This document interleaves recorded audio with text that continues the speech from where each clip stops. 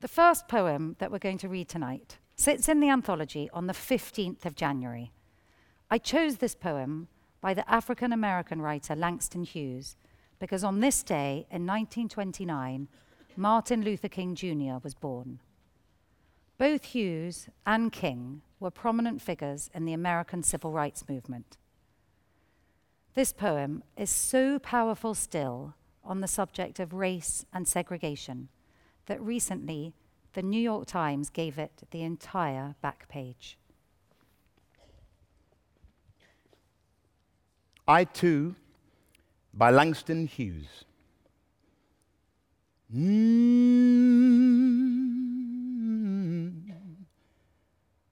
I too sing, America. I am the darker brother. They send me to eat in the kitchen when company comes, but I laugh and eat well and grow strong. Tomorrow I'll be at the table when company comes. Nobody'll dare say to me, eat in the kitchen then. Besides, they'll see how beautiful I am and be ashamed. I, too, am America.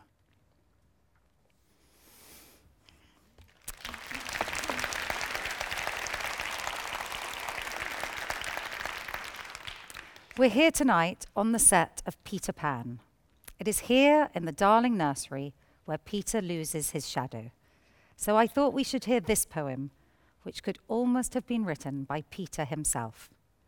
If he had written it, he might even have said, I do believe in poetry. My Shadow by Robert Louis Stevenson. I have a little shadow that goes in and out with me, and what can be the use of him is more than I can see. He is very, very like me from the heels up to the head, and I see him jump before me when I jump into my bed.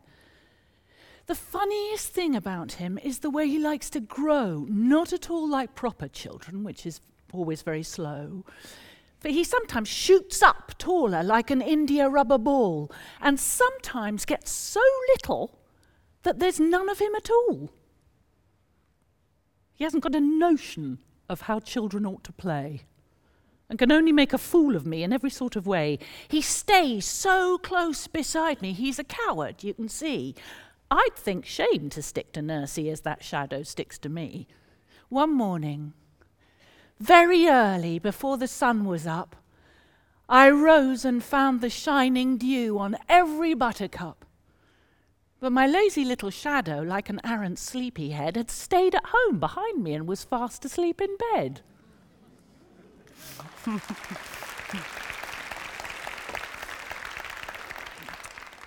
Scotland's national poet, Robert Burns, was born on the 25th of January, 1759.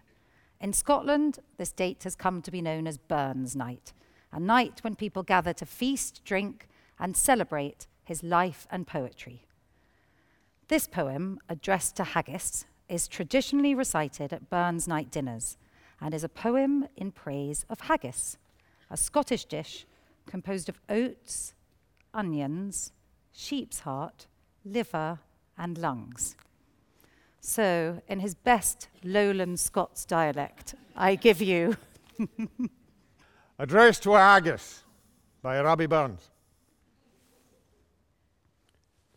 Fair fa, you honest, sonsy face, great chieftain of the puddin' race.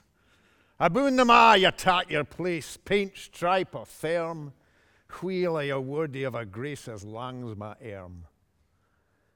The groaning trencher there ye fill, your hurdies like a distant hill. Your pin would help to mend a mill in time of need, while through your pores the dews distill like amber bead. His knife see rustic labour dicht, and cut you up wi' ready slicht, trenching your gushing entrails bricht like ony ditch. And then, oh, what a glorious sicht, warm reeking, rich. Ye powers, what mak mankind your care, and dish them out their bill of fare. Old Scotland wants nae skinking ware that jouts in luggies. But if you wish her grateful prayer, gie her a haggis.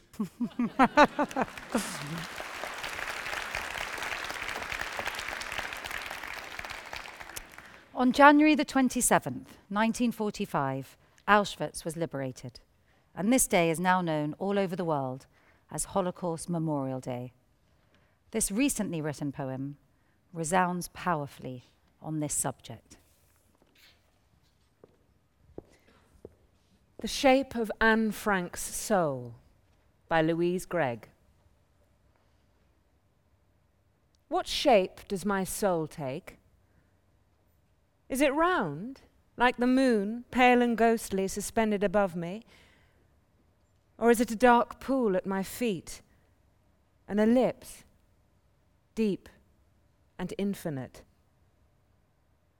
Or is my soul a square, a bare room somewhere left behind? Or a book lined in velvet, only to let rare thoughts fill it?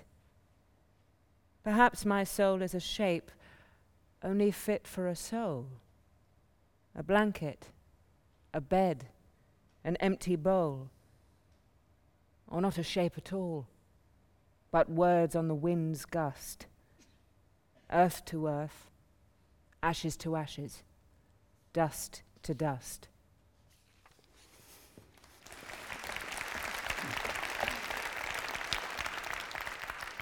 February the 14th is St. Valentine's Day. The world is full of odd couples, but the title characters in this poem are among the strangest. Of course, in reality, an owl and a pussycat would be rather more likely to attack each other than to get married, especially in a ceremony conducted by a turkey and using a ring from a pig's nose. While Lear's poem can be described as a nonsense poem, it is also, importantly, a love poem. The Owl and the Pussycat by Edward Lear. The owl and the pussycat went to sea in a beautiful pea-green boat. They took some honey and plenty of money wrapped up in a 5-pound note. The owl looked up to the stars above and sang to a small guitar. Oh, lovely pussy, oh, pussy, my love, what a beautiful pussy you are. You are, you are. What a beautiful pussy you are. Pussy said to the owl, you elegant fowl, how charmingly sweet you sing.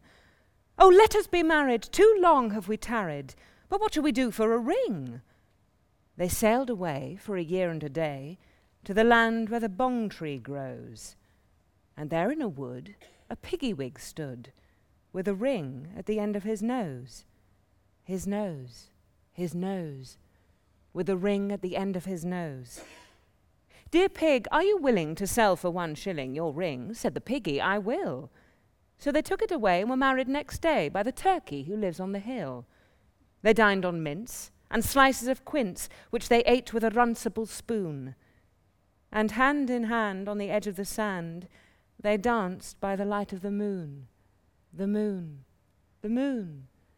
They danced by the light of the moon.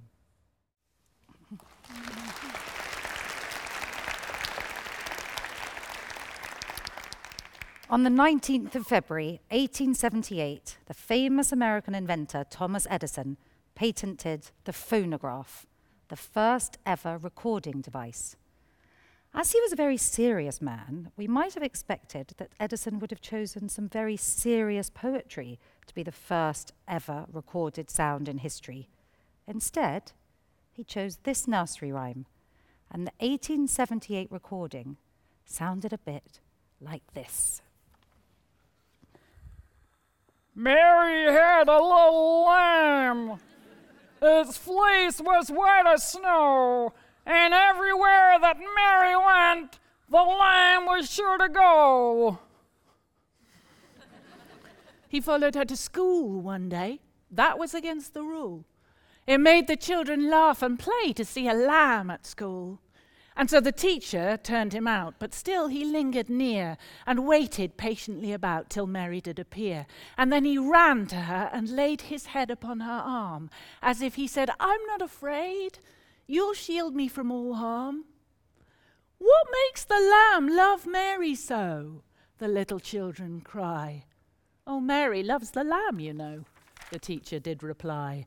"And you each gentle animal in confidence may bind, and make them follow at your call, if you are always kind."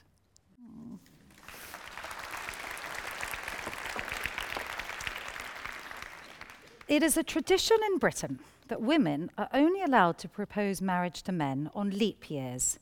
Obviously, some of us disagree with that notion. This poem that sits in the anthology on February the 29th tells the story of a young woman who proposes to a dishonest soldier, and it doesn't go so well. Oh, soldier, soldier, won't you marry me?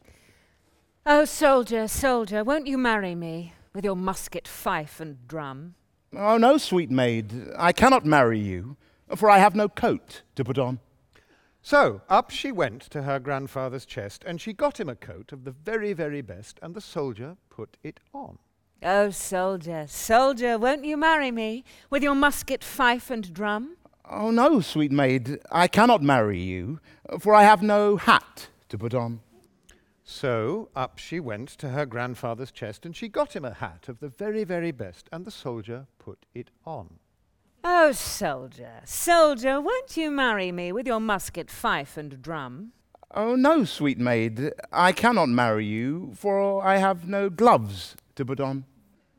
So up she went to her grandfather's chest, and she got him a pair of the very, very best, and the soldier put them on. Oh, soldier, soldier, won't you marry me with your musket, fife, and drum? Oh, no, sweet maid, I cannot marry you, for I have no boots to put on.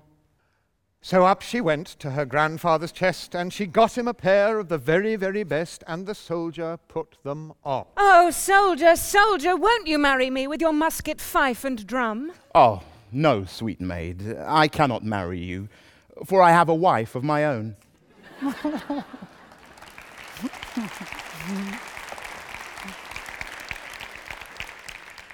The poet John Agard grew up in Georgetown, Guyana, before moving to London when he was 30.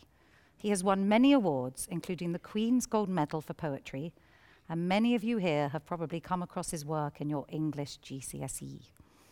In this poem, he deploys the familiar poetic device of personification and has a tree speaking. The poem is a first-person monologue from the perspective of a tree, imagining the end of winter as a time where the tree is getting dressed, ready for a date with spring. A Date with Spring by John Agard. I got a date with spring. Gotta look my best. Of all the trees, I'll be the smartest dressed. Perfumed breeze behind me ear, pollen accessories all in place.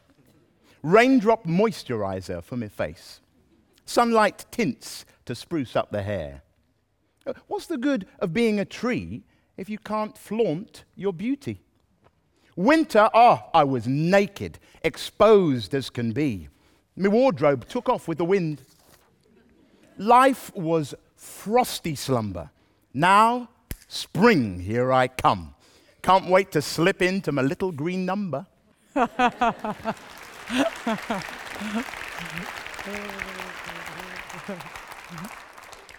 We've had a great Scot, so in the interest of post-Brexit relations, and to celebrate St. Patrick's Day on March the 17th, let's hear from my favourite Irish poet.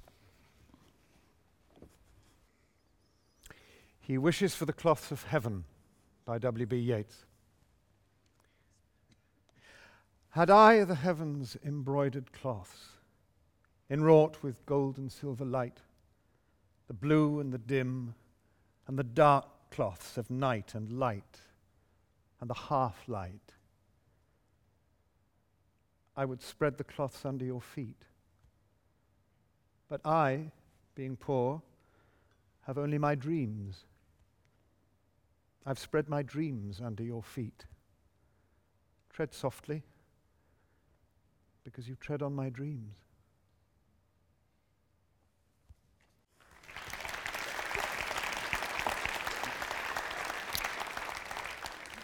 Like many people, I was introduced to this poem by Walt Whitman, by Robin Williams in the film Dead Poets Society. O Captain, My Captain was written in 1865 in response to the assassination of the American president Abraham Lincoln, who was shot on the 14th of April that year by John Wilkes Booth, an actor, and he died the next morning. It is an elegy, meaning a poem of mourning for the dead, and the entire piece is an extended metaphor, imagining America as a ship with Lincoln as the ship's captain. O Captain, My Captain, by Walt Whitman. O Captain, my captain, our fearful trip is done. The ship has weathered every rack, the prize we sought is won. The port is near, the bells I hear, the people all exulting, while follow eyes the steady keel, the vessel grim and daring. But oh, hard, hard, hard. Oh, the bleeding drops of red whereon the deck my captain lies, fallen, cold and dead.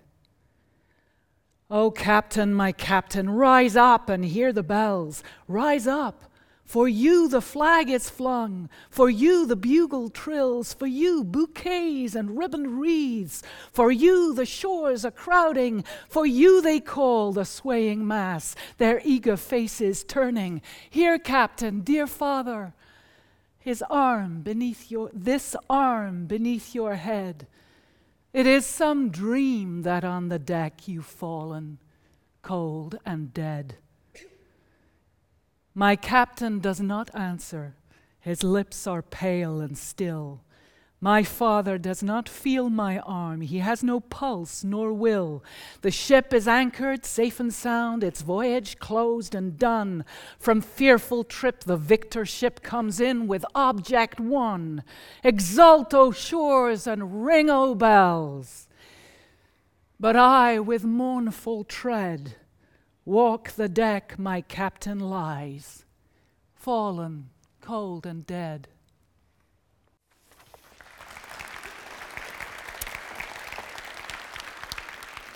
William Wordsworth is regarded as a member of the Romantic movement in English poetry, a movement which celebrated the wonder and beauty of nature. This poem opens with a multitude of natural images: clouds, vales, hills, and most famously, daffodils. I Wandered Lonely as a Cloud by William Wordsworth. I wandered lonely as a cloud that floats on high o'er vales and hills, when all at once I saw a crowd, a host of golden daffodils, beside the lake, beneath the trees, fluttering and dancing in the breeze. Continuous as the stars that shine and twinkle on the Milky Way, they stretched in never-ending line along the margin of a bay. 10,000 saw I at a glance, tossing their heads in sprightly dance. The waves beside them danced, but they outdid the sparkling waves in glee. A poet could not but be gay in such a jocund company. I gazed and gazed, but little thought what wealth the show to me had brought. For oft, when on my couch I lie, in vacant or in pensive mood, they flash upon that inward eye, which is the bliss of solitude. And then my heart with pleasure fills, and dances with the daffodils.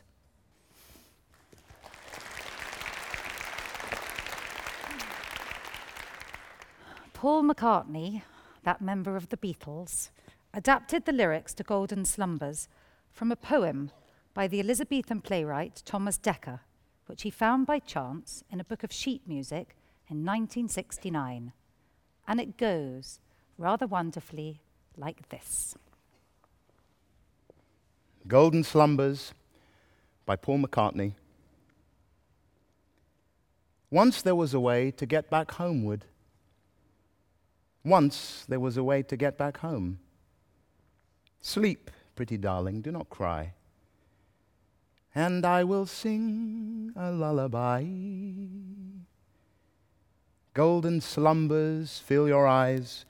Smiles awake you when you rise. Sleep, pretty darling, do not cry. And I will sing a lullaby. Once there was a way to get back homeward. Once there was a way to get back home. Sleep, pretty darling, do not cry. And I will sing a lullaby.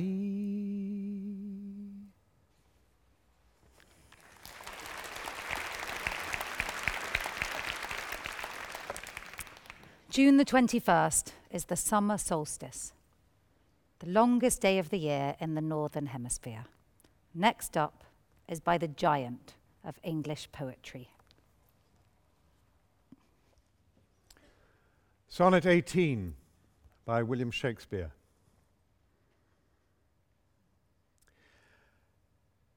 Shall I compare thee to a summer's day? Thou art more lovely and more temperate. Rough winds do shake the darling buds of May, and summer's lease hath all too short a date. Sometime too hot the eye of heaven shines, and often is his gold complexion dimmed. And every fair from fair sometime declines, by chance or nature's changing course untrimmed. But thy eternal summer shall not fade, nor lose possession of that fair thou owest. Nor shall death brag thou wanderest in his shade, when in eternal lines to time thou growest. So long as men can breathe or eyes can see, so long lives this, and this gives life to thee.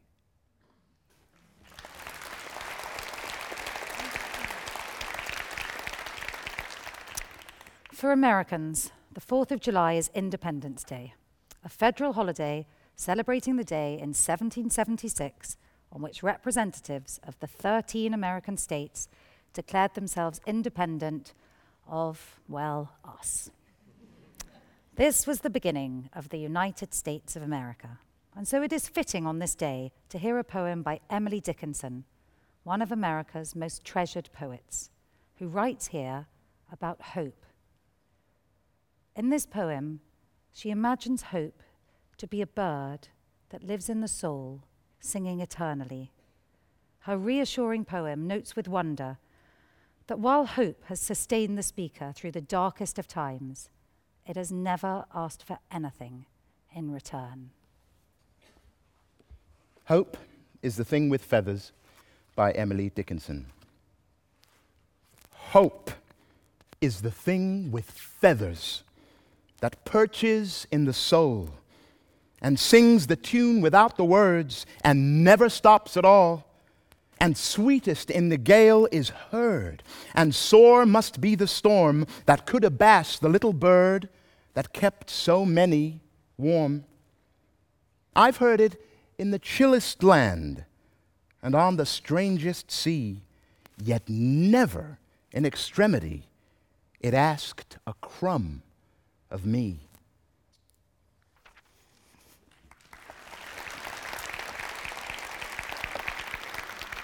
This next poem, written in 1875, has been quoted in speeches by Winston Churchill in 1941 and Barack Obama in 2013.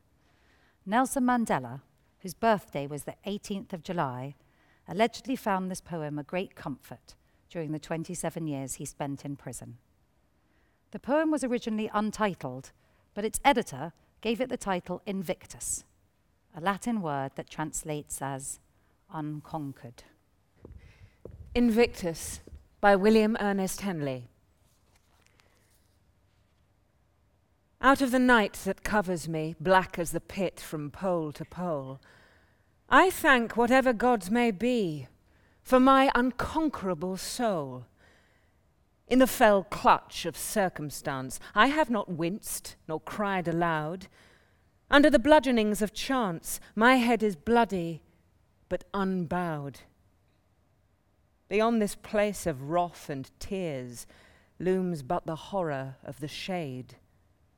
And yet the menace of the years finds and shall find me unafraid. It matters not how strait the gate, how charged with punishments the scroll. I am the master of my fate. I am the captain of my soul.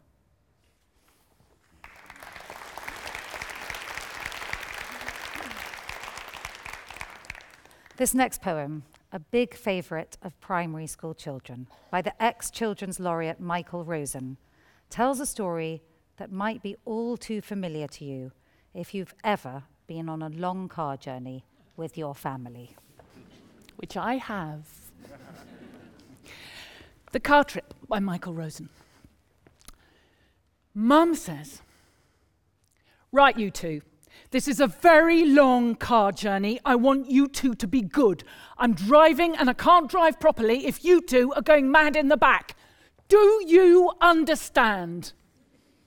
So we say, "Okay, Mum. Okay, don't worry." And off we go. And we start the moaning. "Can I have a drink? I want some crisps. Can I open my window? He's got my book. Get on. Ow! That's my ear!" And Mum tries to be exciting. "Look out the window. There's a lamppost."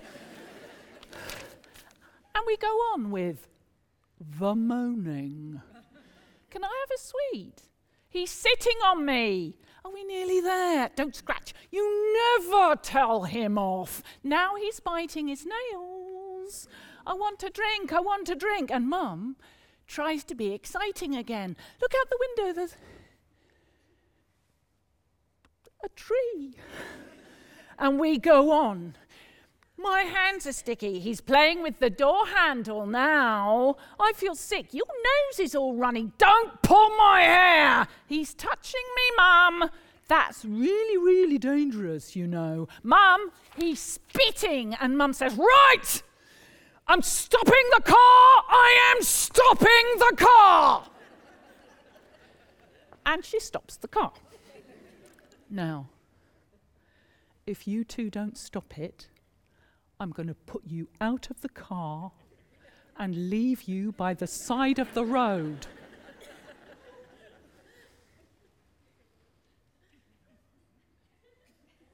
He started it. I didn't. He started it.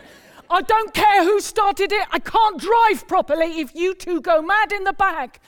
Do you understand? And we say, "Okay, Mum, okay. Don't worry.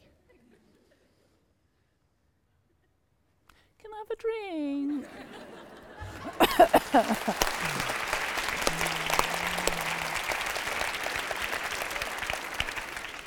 This poem sits on September the 6th for the beginning of the school year. Homework, oh homework. By Jack Pralitsky. Homework. Oh, homework. I hate you. You stink. I wish I could wash you away in the sink. If only a bomb would explode you to bits. Homework. Oh, homework. You're giving me fits. I'd rather take baths with a man-eating shark, or wrestle a lion alone in the dark, or eat spinach and liver, pet 10 porcupines, than tackle the homework my teacher assigns. Homework, homework. You're last on my list. I simply can't see why you even exist. If you just disappeared, it would tickle me pink. Homework, oh, homework, I hate you. You stink.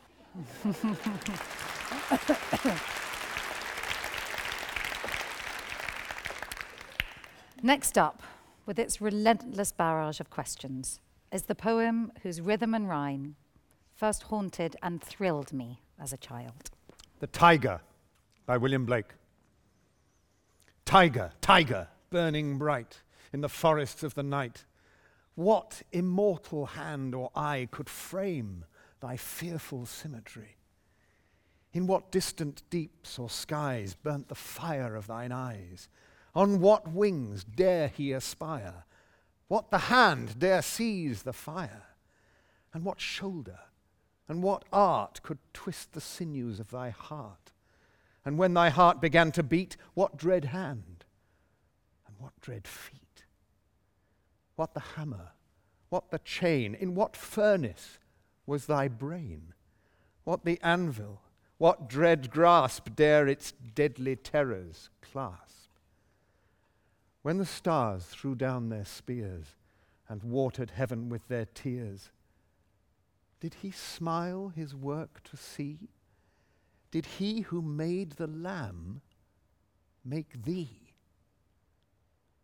Tiger, tiger, burning bright in the forests of the night, what immortal hand or eye dare frame thy fearful symmetry?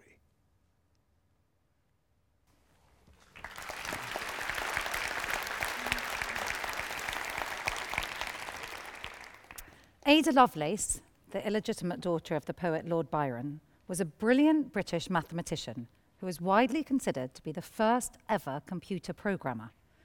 Ada Lovelace Day, the annual commemoration of her and her achievements, falls in October. If you are between the ages of 8 and 14, you're going to love this poem. To any parents, I apologize. Xbox, Xbox, a love poem by Ken Nesbitt. Xbox, Xbox, you're the one for me. I also love my 3DS and my Nintendo Wii. GameCube, Game Boy, Apple iPod Touch. I never thought that I would ever be in love this much. Pac-Man, Sonic, Mario and Link, your names are etched inside my mind in everlasting ink. Run, jump, flip, hang, double jump and climb. That's all I want to do with every second of my time. This is true love. Yes, it's plain to see. Xbox, Xbox, will you marry me?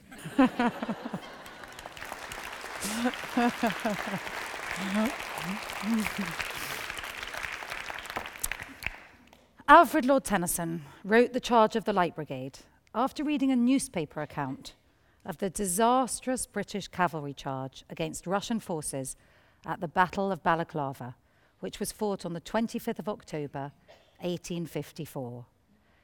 The ill-fated charge was a result of miscommunication in the change of command, and many of the 600 soldiers died. Tennyson acknowledges the horror of the battle, describing the soldiers riding into the Valley of Death, a reference to Psalm 23, "The Lord is my shepherd." And he expresses that they were powerless to question the command they were given. Theirs not to reason why, theirs but to do and die. Yet he ends his account with praising their bravery, urging us to honor the Light Brigade, noble 600. Charge of the Light Brigade by Alfred Lord Tennyson. Half a league, half a league, half a league onward, all in the valley of death rode the 600. Forward the Light Brigade, charge for the guns, he said. Into the valley of death rode the 600. Forward the Light Brigade! Was there a man dismayed? Not though the soldier knew someone had blundered. Theirs not to make reply, theirs not to reason why, theirs but to do and die. Into the valley of death rode the 600. Cannon to right of them, cannon to left of them, cannon in front of them volleyed and thundered. Stormed at with shot and shell, boldly they rode and well. Into the jaws of death, into the mouth of hell rode the 600. Flashed all their sabres bare, flashed as they turned in air, sabering the gunners there, charging an army while all the world wondered. Plunged in the battery smoke, right through the line they broke. Cossack and Russian reeled from the sabre stroke, shattered and sundered. Then they rode back, but not the 600.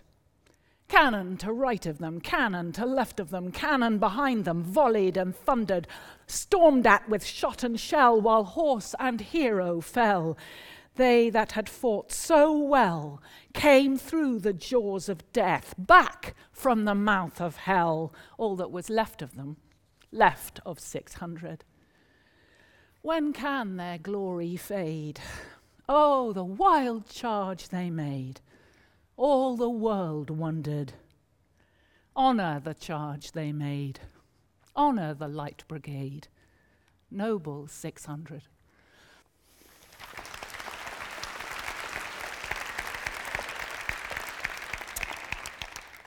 Tim Burton, the visionary film director, is both far from ordinary and brilliant. And this poem by him perfectly reflects his quirky and fantastical imagination. The Girl with Many Eyes by Tim Burton. One day in the park, I had quite a surprise. I met a girl who had many eyes. She was really quite pretty and also quite shocking. And I noticed she had a mouth, so we ended up talking. We talked about flowers and her poetry classes and the problems she'd have if she ever wore glasses. It's great to know a girl who has so many eyes, but you get really wet when she breaks down and cries.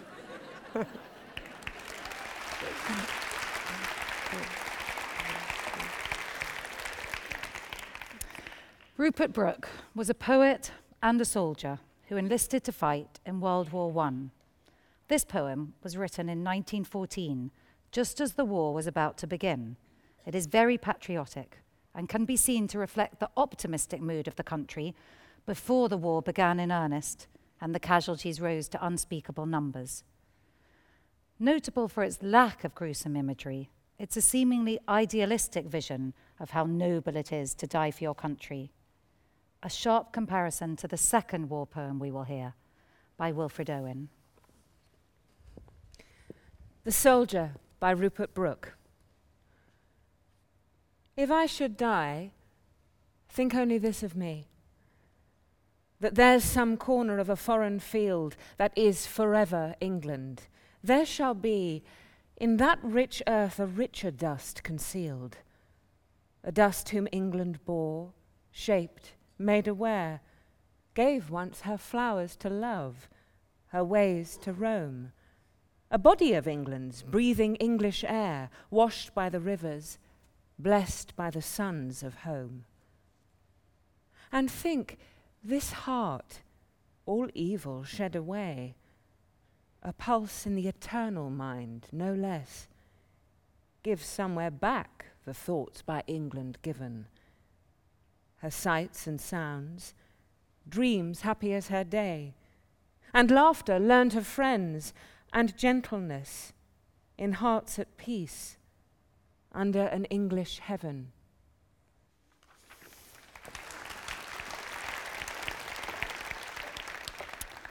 On the 11th of November 1918, the fighting ceased on the Western Front, marking the end of World War I. Wilfred Owen, who didn't quite survive to the end of the war, composed Dulce et decorum est while recovering from shell shock in 1917. The title is taken from a line by the Roman poet Horace, who wrote Dulce et decorum est pro patria mori, which translates, "It is sweet and fitting to die for one's country." While Horace meant to praise the bravery of the Roman army, in Owen's poem, the phrase takes on a bitter irony. Owen's descriptions of war are not lofty and idealized, but brutally graphic. He attacks the military propaganda of the time, which encouraged children ardent for some desperate glory to serve in the war. He sets the supposed sweetness of glory in battle in contrast with the horrendous reality.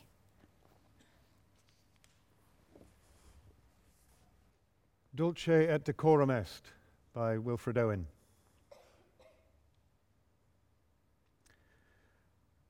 Bent double, like old beggars under sacks, knock-kneed, coughing like hags, we cursed through sludge, till on the haunting flares we turned our backs and towards our distant rest began to trudge.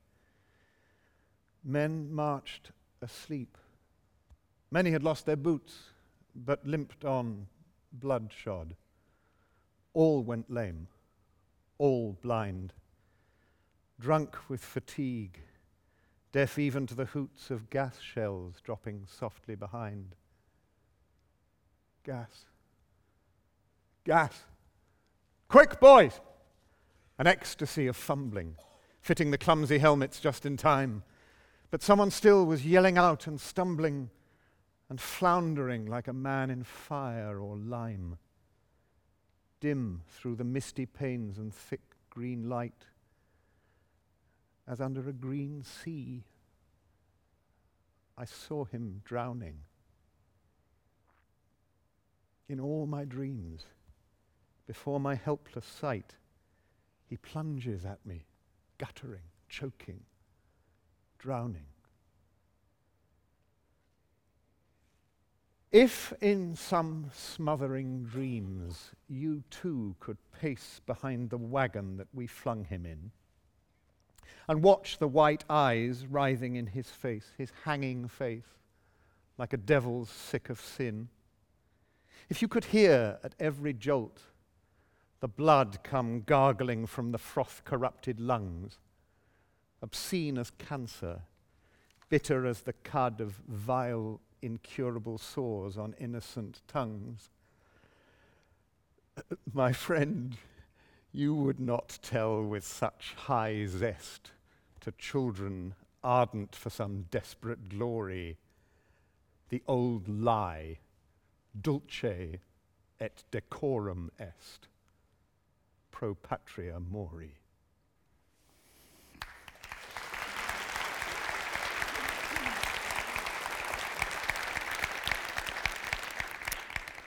The poem Funeral Blues was read out in its entirety in the film Four Weddings and a Funeral and has become one of Auden's best-known poems.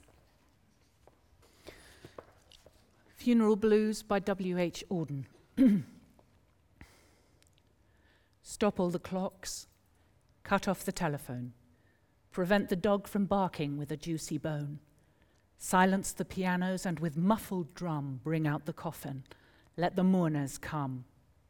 Let aeroplanes circle moaning overhead, scribbling on the sky the message he is dead. Put crepe bows round the white necks of the public doves. Let the traffic policemen wear black cotton gloves. He was my north, my south, my east and west, my working week and my Sunday rest, my noon, my midnight, my talk, my song. I thought that love would last forever. I was wrong. The stars are not wanted now. Put out every one. Pack up the moon and dismantle the sun. Pour away the ocean and sweep up the wood. For nothing now can ever come to any good.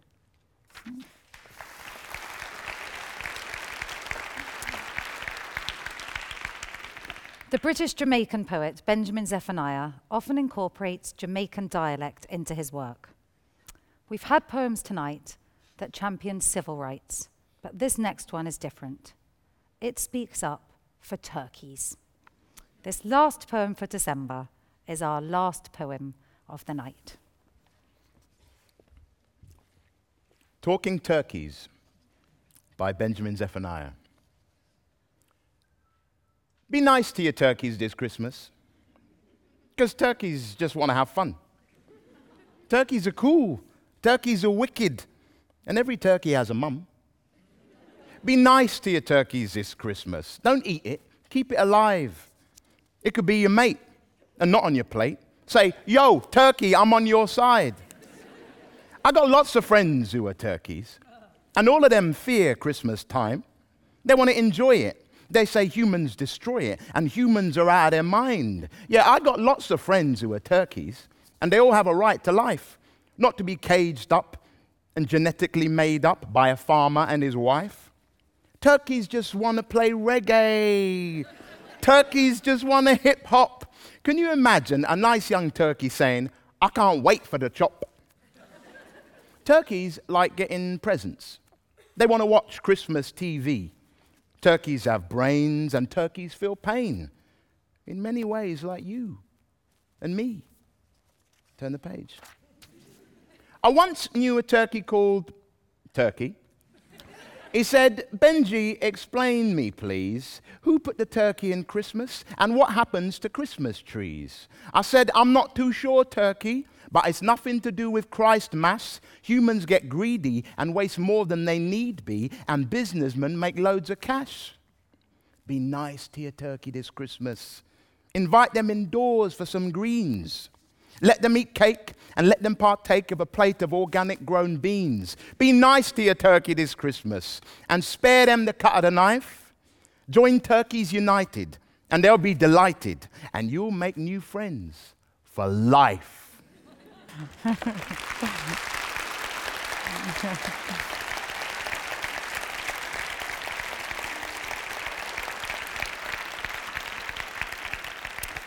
It just leaves me to say now that there will be a book signing of A Poem for Every Night of the Year on the ground floor outside the bookshop. I hope very much that some of these lines never leave you, but stay inside the private library of your brain, and whose beauty you feel as Wordsworth did, along the heart. Thank you all for coming, and thank you for injecting life into the poems. To Samuel West, Kate Duchenne, Hattie Morahan, and Giles Terrera.